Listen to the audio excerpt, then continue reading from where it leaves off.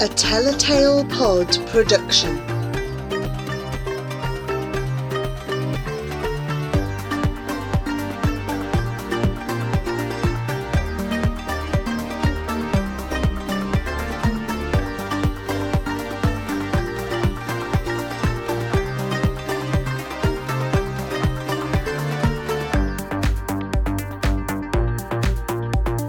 Asher and the Spirit Bird by Jasbinder Bilan. Chapter 14. We trudge away from the station, along the rough dirt-packed road, shivering against the cooling mountain air. All our hopes of making it to Gallipore by nightfall in tatters. Jivan won't meet my gaze, keeps his eyes fixed to the ground. I didn't mean to sneeze. I tried, but I couldn't hold it in. It's not your fault, I say. I'm annoyed at what has happened, but I know we have to put it behind us. He gives a deep sigh. Papa will be home by now, and he'll have to tell my ma what I've done. I've never spent a single night away from home, and imagine my empty bed opposite Rohan and Rupa's. I'm always the first to hear them if they're awake in the night, and I know they'll be missing me already. Let's send them a postcard when we get a chance. Then at least they'll know we're safe. He shrugs his shoulders like he's exasperated with himself and can't shake it off. I know he feels bad about us getting thrown off the train, but I don't want him to feel any worse. I swallow my disappointment. We have to toughen up. We're bound to meet more people like the guard.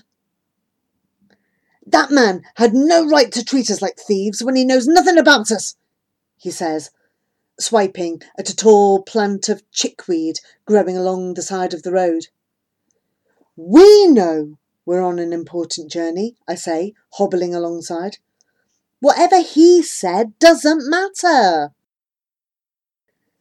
Like someone blowing out candles, the light is disappearing before our eyes. Let's look for somewhere to sleep. We might find an old farm building or something. I spot a tall pistachio tree a little way off the road. What about sleeping under there? It'll just be like those nights when we camped out late in the mango tree. Yeah, you can shelter right under the branches, said Jivan, and it'll keep the rain off as well. We tramp across the muddy field towards the tree, its branches laden with nuts almost touching the ground. We'll be safe in here, I say, flopping down beside the canopy. Look, we can even have a feast. I pick a handful of pale pistachios off the ground and begin to prise them open, laying the empty shells in patterns on the ground. I take a dry twig and dig it into the soil, strike one of the matches from my bag and light it. I missed not lighting the diva tonight. I press my palms together. Bless our journey, Lord Shiva, and watch over our families, keep them safe until we return. Jivan puts his hand behind his head and lies down. It's not bad at all. Food, shelter, and prayers. I let the makeshift diva burn itself out. I put eggs and mango in my bag this morning, but let's save those for tomorrow and manage on the nuts for now. Really? Jivan looks disappointed. We have to be careful with supplies, and there are loads of nuts. Even enough for you. I take up Papa's scarf, almost as big as a shawl, lay it on the hard ground. Come here. It makes a great bed.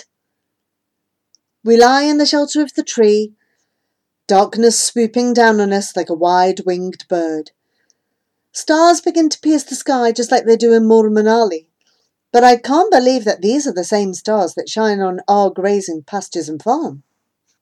I think of Ma, miles away, having to do all the jobs by herself, and I steel my heart to stop it wandering back there. So, You thinking about home? Asks Jeevan. Yes. And me? I prop myself up on my elbow. Okay, Jeevan. Here's the plan. Tomorrow we'll carry on walking towards Gallipore, go to the temple at Kasare, and before we know it, we'll be in Zandapur. We'll find Papa and head straight back home, and everyone will be amazed. They'll be so proud of what we've done, said Jeevan excitedly. We're not going to let this setback get us down.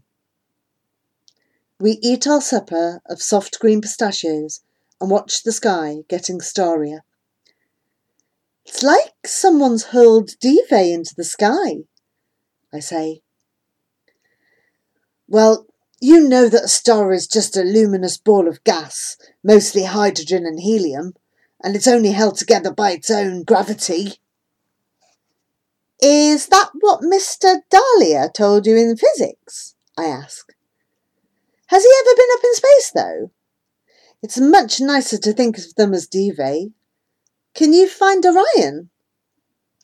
We love playing hunting stars back home, and I want to cheer us both up with one of our games. There's his belt, he says, staring into the sky. Have you found it yet? Yeah, I look up at the neat line of stars. Can you see his bow? Got it, he says. And his little dog, down by his foot. I feel myself relaxing a little. The sky flashes as stars shoot across the darkness, zipping over Orion's shoulders. That means we're going to be lucky, I say. Jeevan smiles, shuffling into the canopy of the tree, and stretches. Let's get some sleep. In the far distance, some creature gives a soulful bark, and I imagine a wolf baring its teeth before the full moon. I crawl under the branches and shuffle closer to Jeevan. What's that? I ask. It's only a dog, he says, yawning. Are you sure it's nothing more dangerous? We're out in the wild now, and do you remember the stories of the half-man, half-beast they used to say haunts the high Himalayas? I've told you before, they're just stories. The musketeers sleep anywhere and aren't afraid of anything, says Jeevan. The full moon rises like a huge silver paisa, shedding its pale light into the tree. It's 6 weeks to Diwali, and we'll have found Papa way before then, and he'll pay Ma's debt and write to Uncle Neil and tell him we're not coming to England after all. I'm on my way, I whisper, listening to the howling night sounds like hungry spirits on the wind. The warm metal of Nanaji's pendant presses against my skin, and I clench my fingers around it.